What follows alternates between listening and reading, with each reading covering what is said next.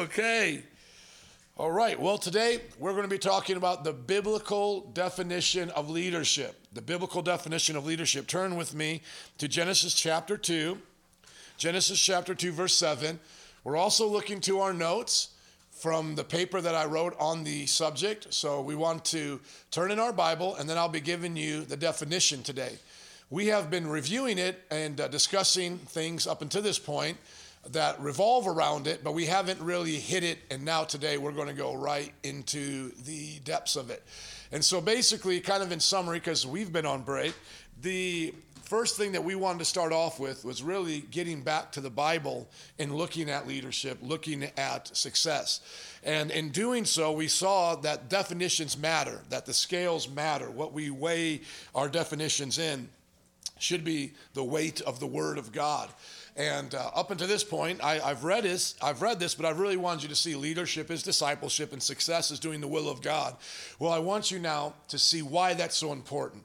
And that's why we hit hard on Hybels and his definition or his writings on leadership and Maxwell and Warren, because we really wanted to frame it as it can't be something other than the Bible. And I'm going to show you now why definitions of leadership and success can't be other than what the Bible says. Now, some people may say, well, Pastor, is that just for biblical leadership? It needs to be in the Bible. Biblical success needs to be in the Bible. No, because if the Bible is right, if the Bible is true, then whatever it says is true about all areas of leadership. So it'd be like, is biblical creation only relevant to the Bible? Well, no, because if the Bible is true, the biblical account of creation is scientifically true. It's how we got here. Does everybody get that? So we don't want to just say like, oh, just make-believe stuff belongs in the Bible, then real stuff belongs outside the Bible. No, if the Bible is true, if Jesus has raised from the dead, if the scriptures are God-breathed, then all that it says is true in every sphere of life. So wherever there is leadership, if Bible is true, biblical leadership applies to wherever there's leadership. If success is found in the Bible and a prosperous life or a prosperous way of doing things is found in the Bible, then that means that definition of success is what Apple should judge itself by, what a nation like America should judge itself by, what musicians should judge themselves by as successful. So I'm going to show you today that the biblical leadership definition is in the Bible. There is a definition of leadership in the Bible, and that should apply to all definitions of leadership, all ways of leadership. But then specifically for us, since we're in Bible college and we want to do things in the church for the glory of God, we want to make sure that we do it right. If there's any place where there should be biblical leadership, it should be in a church, right? So let's say I have Steve Jobs. Let's say Steve Jobs is still alive and he's coming to my church. Steve Jobs should say, I want to run Apple and do it like the way they do in church. I want there to be leadership in my company like there is in church. The companies of this world should be coming to us, in other words. They should be learning from us. They should be saying, God wrote a book and told us how to do things. I go to a place called church where I learn from that book how to do things. Well, then of course I should do things like that in my company. Now, that doesn't mean the company is the church. The company's goals may be to glorify God, but their means are going to be a little bit different because I'm going to worship and sing songs. They may have a factory. They may do whatever. Those means may be different, but the end result is to glorify God. And there is nothing wrong with the company saying, I'm here to glorify God. There's nothing wrong with Apple saying that. Matter of fact, Apple should say that. All companies should say that. I'm here for the glory of God. Now, we used to say that in America. We even have it on our dollar bill, in God we trust. And now for some reason it sounds like it's, violating some principle against church and state. But that's ridiculous. No, you as a company can have whatever goal you want in that company. There's nothing wrong with it. There's nothing crossing the line. Now, if you start forcing people in that company to have your religious beliefs, now that's a problem. But I was just in Elgin the other day with my kids going to a dentist office, a doctor's office, and right there in front of the doctor's office was a shrine for an Indian god. And they can do that because it is a free country. They own that property. It's their business, and they can put a shrine on that property if they want. And as a matter of fact, not only did I see that there, but when I was in India, that's what you see everywhere.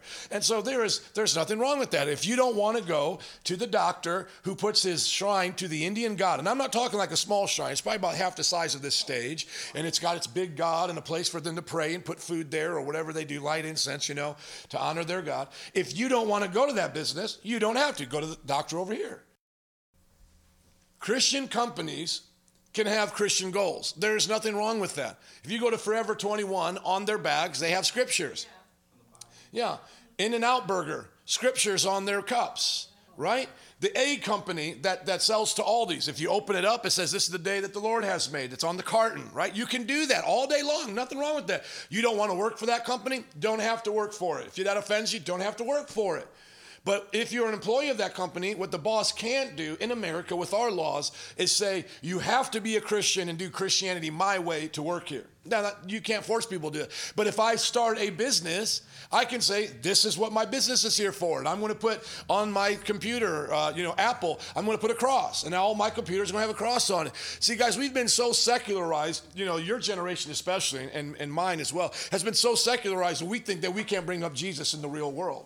That's redonkulous. Don't believe that. That's a lie.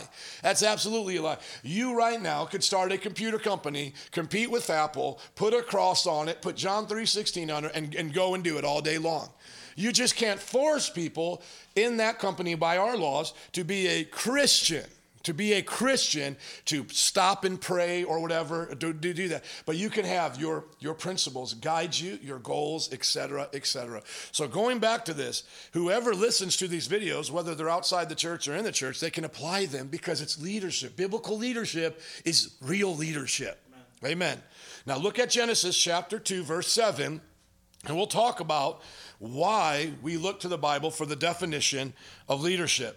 Genesis chapter 2, verse 7, then the Lord God formed a man from the dust of the ground, breathed into his nostrils the breath of life, and man became a living being. Now the Lord God planted a garden in the east in Eden, and there he put the man he had formed. Then God made all of these things, okay? So God formed man and put man in the garden. Now go on down to verse 15. So who made man? And who made the earth and the garden? Okay, so who should be in charge of stuff? God, and man should be doing it God's way. Then God took the man, put him in the garden to work it and take care of it. Everybody say, work it. So that's where we get work. Work is not after the curse type of thing. Work is before the curse type of thing. Work is not a bad four-letter word. Work is a part of what we were created to do. And then God commanded them about the tree, what not to eat, etc. And then he makes them a suitable helper. And you see this whole thing happening here. And then you see that, the devil comes and tempts man. Now go on back to chapter 1 just to see, because there's really two creation accounts of man. One is the summary in chapter 1, and the other one is where he gets a little bit more specific in chapter 2. But just going back to chapter 1 so you can now see the summary. Go to chapter 1, verse 26. Then God said, let us make mankind in our image and our likeness so that they may rule over the fish in the sea and the birds of the sky and over the livestock and all the wild animals and all the creatures that move along the ground. And so he created mankind in his own image. In the image of God, he created them male and female. God blessed them and said, be fruitful, increase in number, fill the earth, subdue it, rule over it, have dominion over it, have authority over it. And that's when God said, later on down, said that, verse 31, God saw that all that he had made and said it was very good. So put it all together. God creates us. He makes us in his image. He gives us work to do. He gives us authority. He says that you have it over everything, over the animal life, over plant life, all creation. God gave mankind the authority, the dominion over. Now we know that Adam and Eve sinned in the garden and mankind lost that authority. And so Satan gained that authority. Let's see the evidence of that in Ephesians chapter 2. Ephesians chapter 2. Now, is this just a mythical story that doesn't apply? to anywhere but church? Is this something where we just go, well, this is biblical stuff, but that doesn't apply in real world? No, because if this story, how many believe this story is true? The Garden of Eden, Adam and Eve, creation. If it's true, then it applies to everybody. It applies to Donald Trump running for president. It applies to, right now, the Apple company. It applies to governments. It applies to military. This is the world we live in and why it is the way it is. Man was created to rule. Man is different than an animal. How many know you're different than an animal? Even they say the closest thing to us in an evolutionary tree, how many think you're different than a gorilla? Amen. Until a gorilla can talk and tell me not to eat it, I can still eat it.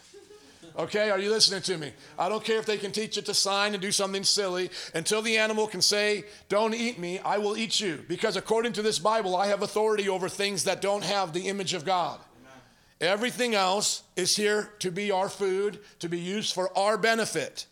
We are here to take care of the earth, take care of animals, but it's for our benefit. For our benefit. We subdue the earth. We have authority over the earth. If you don't want to eat your dog, that's up to you. You don't have to eat your dog, but you could eat your dog. Do you understand? And then the world that has a problem with that, they're contradictory in their own worldview. So they go, that's so mean. Well, do you believe in evolution? Yeah. So you're just an animal? Yeah. Then what's the difference between you eating another human being or another animal? We're all just animals. Lions fight and eat each other all the time. Hello? So if you believe in evolution, not only is it okay to eat animals, but it's okay for you to eat each other. Wow. So don't try to flip it back on me saying you're just a meanie saying you're going to eat a dog. No. I believe in a biblical worldview and it makes sense. Yours is contradictory and doesn't make sense. According to your worldview, we're just animals. Animals eat each other. Therefore, it's okay for us to eat each other. Wow. I believe God made man special. Animals are not special. Therefore, we can eat animals.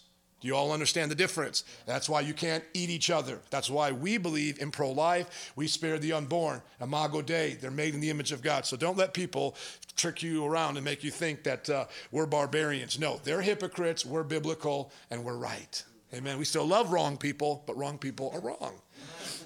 Now here is the evidence that we lost authority. Here we go. Chapter 2, verse 1. As you know, you were dead in your transgressions and sins. So the Bible says that Adam and Eve died the day they ate of that fruit, but they didn't fall over dead. What died that day was their spiritual relationship to God. They then knew that they were naked. They got kicked out of the garden. They then would have to work through weeds and toil and hard work. Work would become hard and not enjoyable. Childbirth would become not enjoyable. And Satan got the authority because it was it was given to man by God, and man gave it to Satan. And here's the evidence of that in the New Testament. You were dead in your transgressions in which you used to live when you followed the ways of this world, and the ruler of the kingdom of the air.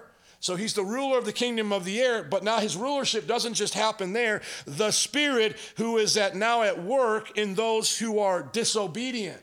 So he got what we would call celestial or, spiritual air authority, which would mean like he's covering the earth. Like he gets to decide what's happening here according to his spirit, and he works it in people's lives. So that's the authority that he has. But as you go through this passage, we don't have time to do that. Christ comes to take that authority away individually, and then one day it's going to be corporately as he comes back down to rule the earth. So right now, Satan still has a temporary authority over the sinner's life until they accept Christ's authority. Now, I'll show you what that looks like. Go to Matthew chapter 28. Matthew chapter 28. So Satan still can rule over sinners, but he cannot rule over the earth because Christ has been given back the authority. And right now, the battle is for sinners and whether or not they will come to Christ, come back to their Creator, or they will stay under the authority, that temporary rule that Satan has. Now, this is where it gets to be very important for us in leadership. We talked about it at the beginning. Matthew chapter 28, 18 and onward, Jesus came to them. This is after the resurrection. All authority. How much authority? All authority in heaven and on earth has been given to me. Okay? Now, I just want you to see this. I want you to see this quickly because I want it to all come together. Satan still has a temporary authority, but it's not universal, and it's only over people who are still under the old system of sin. And the Bible says in Corinthians that he is the God of this age. This is, remembering, this is also after the resurrection. So turn quickly to 2 Corinthians chapter 4, verse 4. And then you'll see what's going on here. I'm just tying it all together. You know, I mean, how much can I get into right now, right? I mean, I'm just trying to give you guys a little bit to think about here as I actually get into our definition. I haven't even got to the definition yet. Okay. The God of this age, 2 Corinthians 4, 4. The God of this age, do you notice that? The God of what? This age.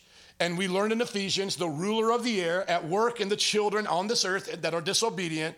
The God of this age has blinded the minds of unbelievers so they cannot see the light of the gospel that displays the glory of Christ, who is the image of God.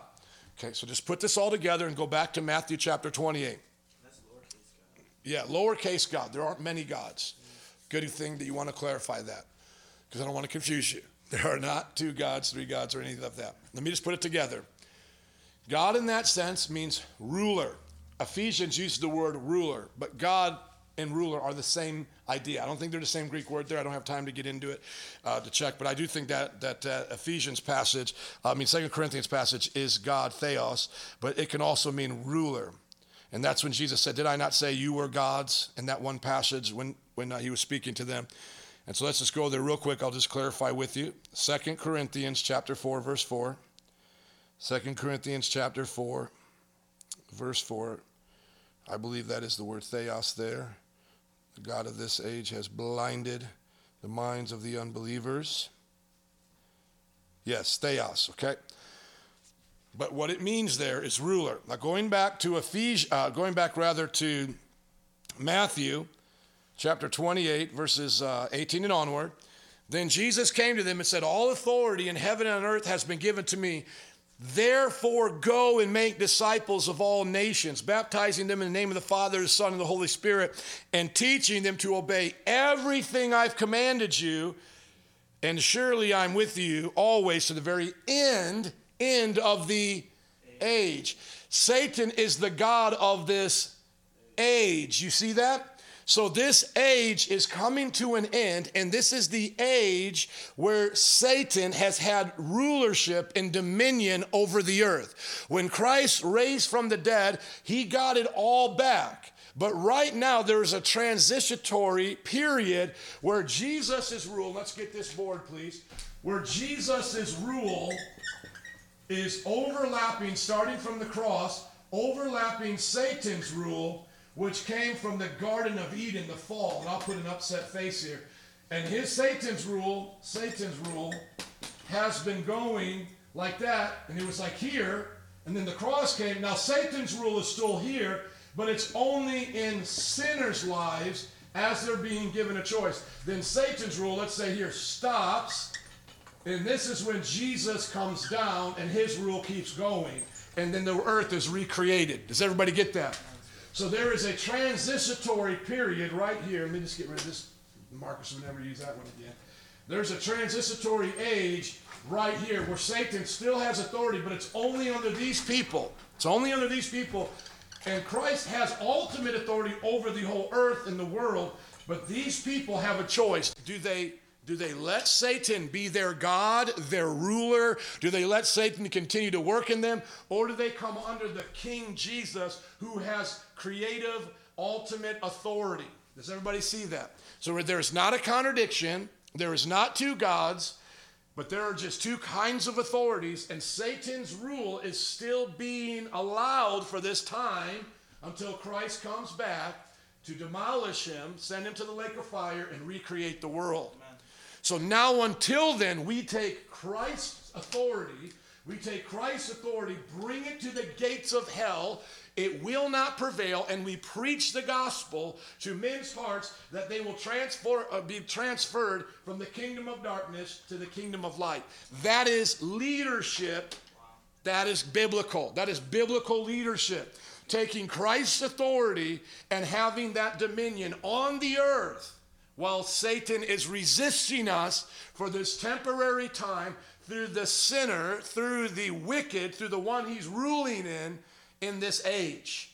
And Christ will conquer Satan at the end of this age once and for all and start a new age. Is everybody there with me? Okay, now maybe if you have questions, this may be helpful for those listening by video. So I would like to make a chance. Normally we do it and we edit it out, but do you guys have any questions? Because I want to make sure you understand this, because this is very important to understanding our leadership definition. Leadership was dominion and authority was given to man. We lost it to Satan. Satan has been ruling in man. Jesus came to die on the cross as the perfect man to get back the authority that man left. Now during this time, there's a battle going on with Satan's authority and Christ's authority, not in the ultimate sense, but only for the hearts of men. That's where the battle's happening. Jesus and the devil are not arm wrestling for who gets the earth. Jesus already has it all. It's not wrestling for who's going to be in charge of the earth. Jesus has it all. But where the battle is now is at the gates of hell for the hearts of men. Who will change and come from being with the traitor to being with Jesus Christ? Drop the zero and get with the hero. Yes, sir. Go ahead.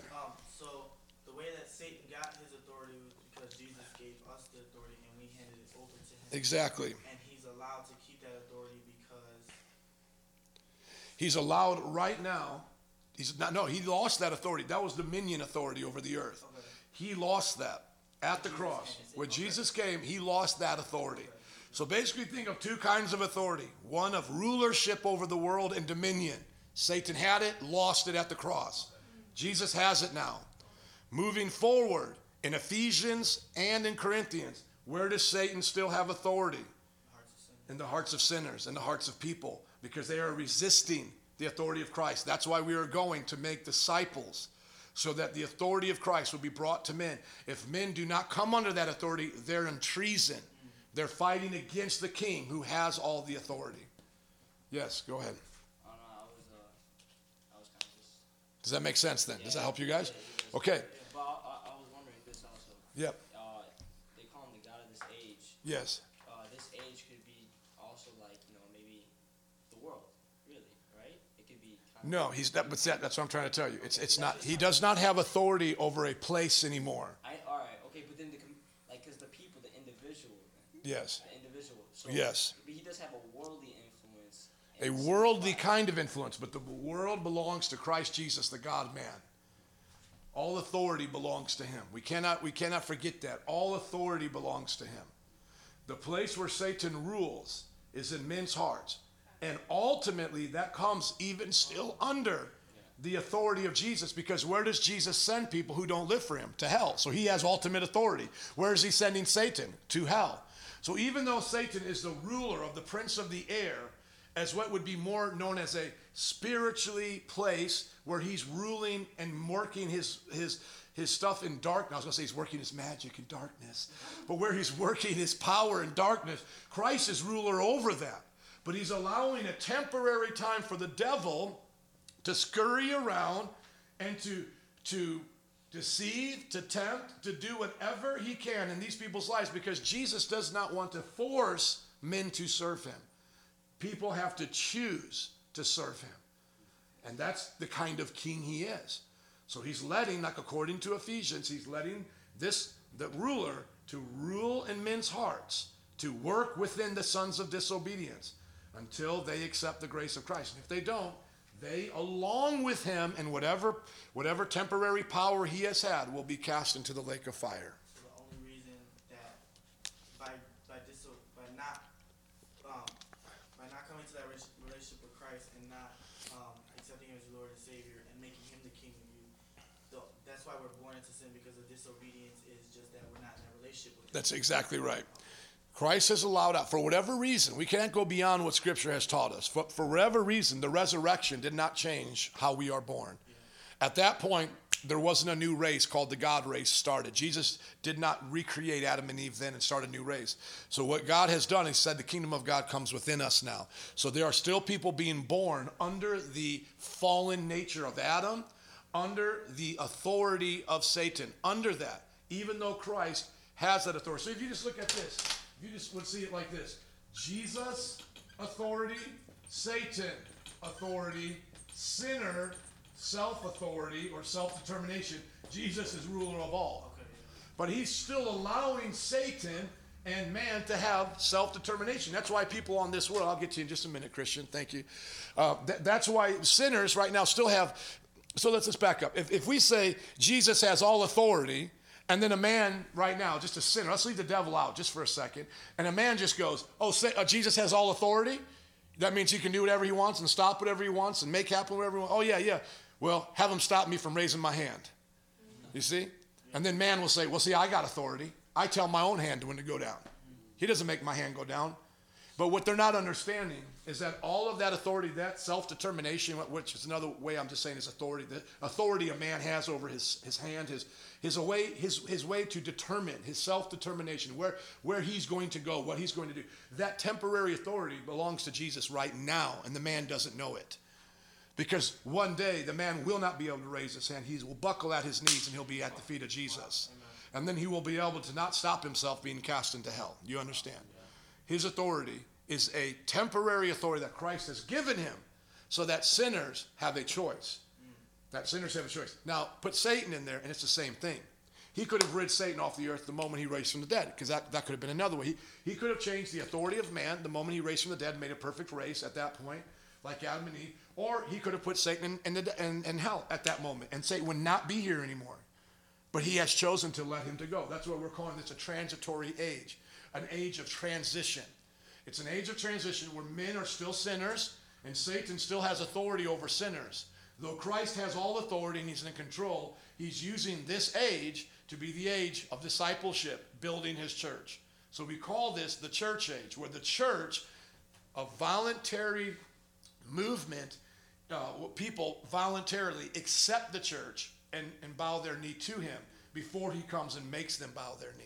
So it's an age of grace. It's an age of grace. It's an age of come to this side, come to the winning side on your own volition. I am beckoning you to come, right? So that's just what happens here. Christian, go ahead. I have two questions. First one is, now this is talking about people who will be saved. Yes. Do we get the same authority that Adam and Eve have, or is it some different kind of authority? That's a good question. I hope these are being picked up. So the question is, do we have the authority that Adam and Eve had given back to us after Jesus got it? Yes, because he said, all authority in heaven and earth has been given to me, therefore go and do this. And so I believe the dominion is given to Jesus. And that's why let's just pause here. That's why it's very important to understand the incarnation and Jesus becoming a very real man. He was not a superman. He was a very real man. He limited his God powers and ability to humble himself to be a servant as a man. That is a very powerful point because, a man lost it, a man gets it back. Now, since Christ, his spirit and soul, whatever made him God, existed beforehand in eternity as the Word, when he came into a man, he did it as God the person, the Son of God, Jesus, but without his abilities, without his supernatural advantage, as it were.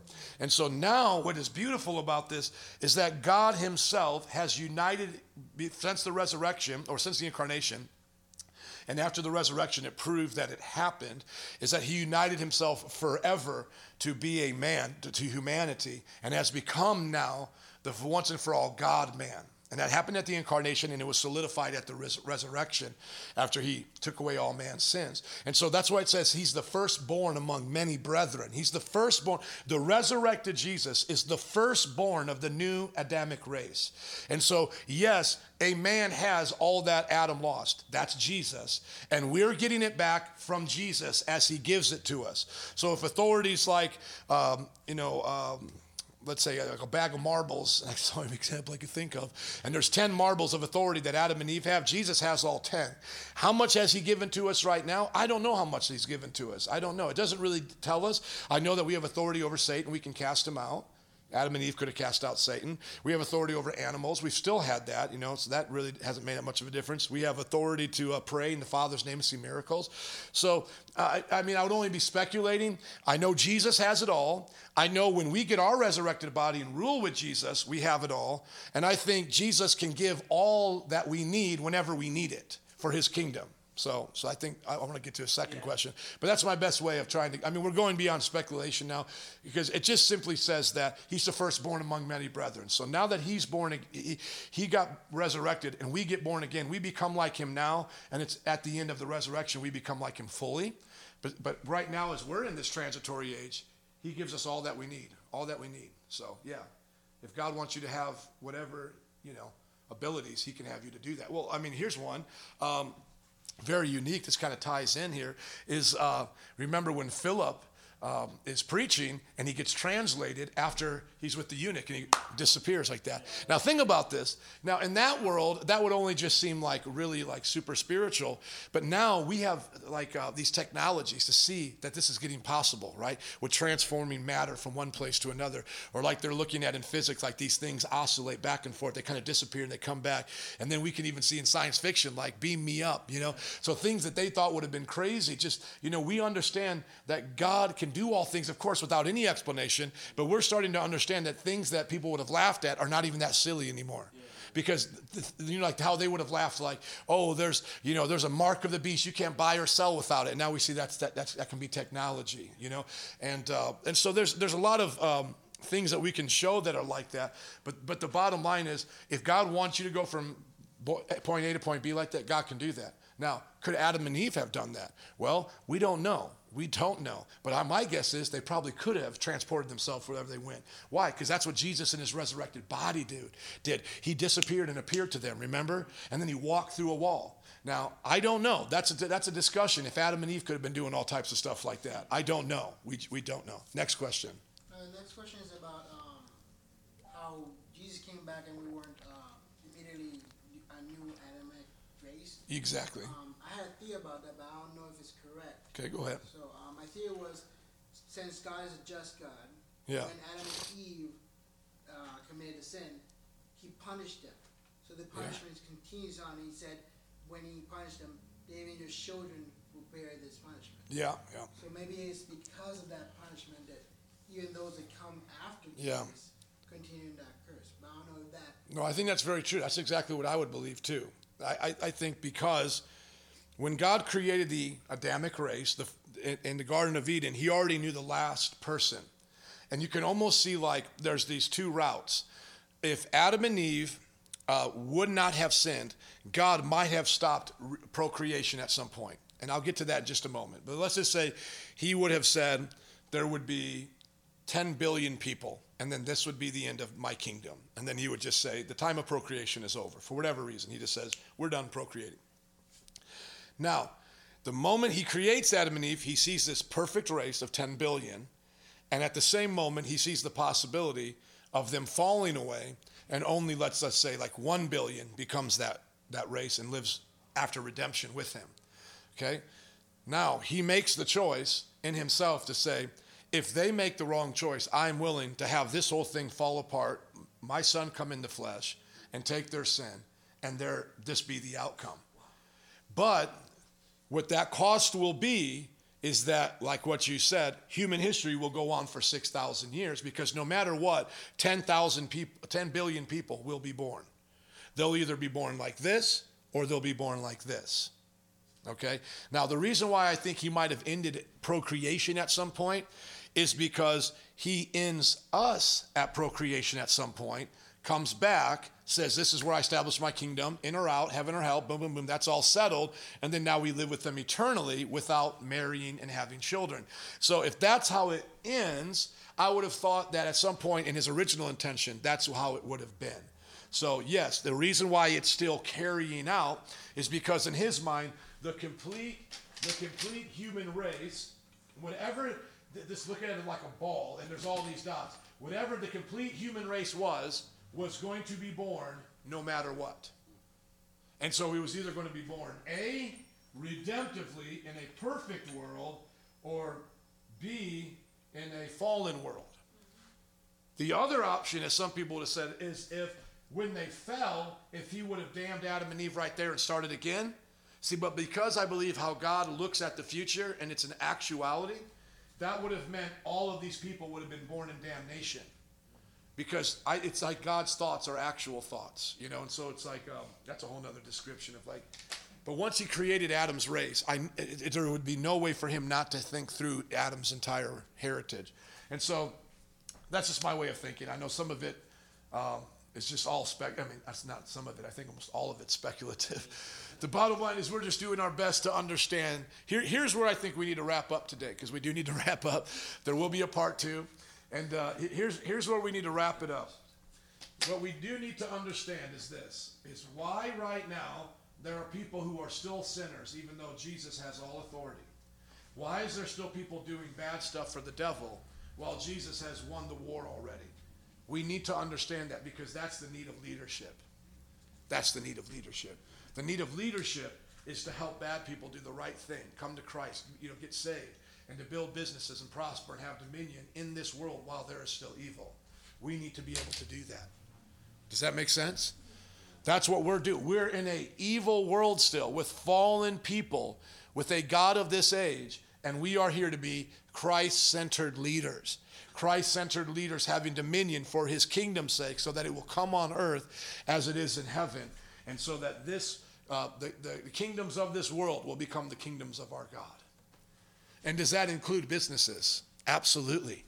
Does that include companies, families, governments? Absolutely. Absolutely. We should not be thinking to ourselves, I just want to get raptured out. If you're take me now, take me now. We should always be saying, Lord, I'm ready to go now. But until he comes, we should be occupying the land.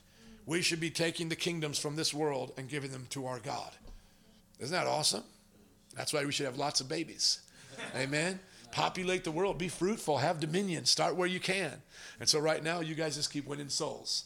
Then one day, you'll win souls, and then you'll make spiritual souls. Or not spiritual, like physical souls. No, you'll win souls, and then you'll make babies. There we go. Oh, I love you guys. This was definitely not the kind of class I was ready for today, but I felt like it was a good one. Yes.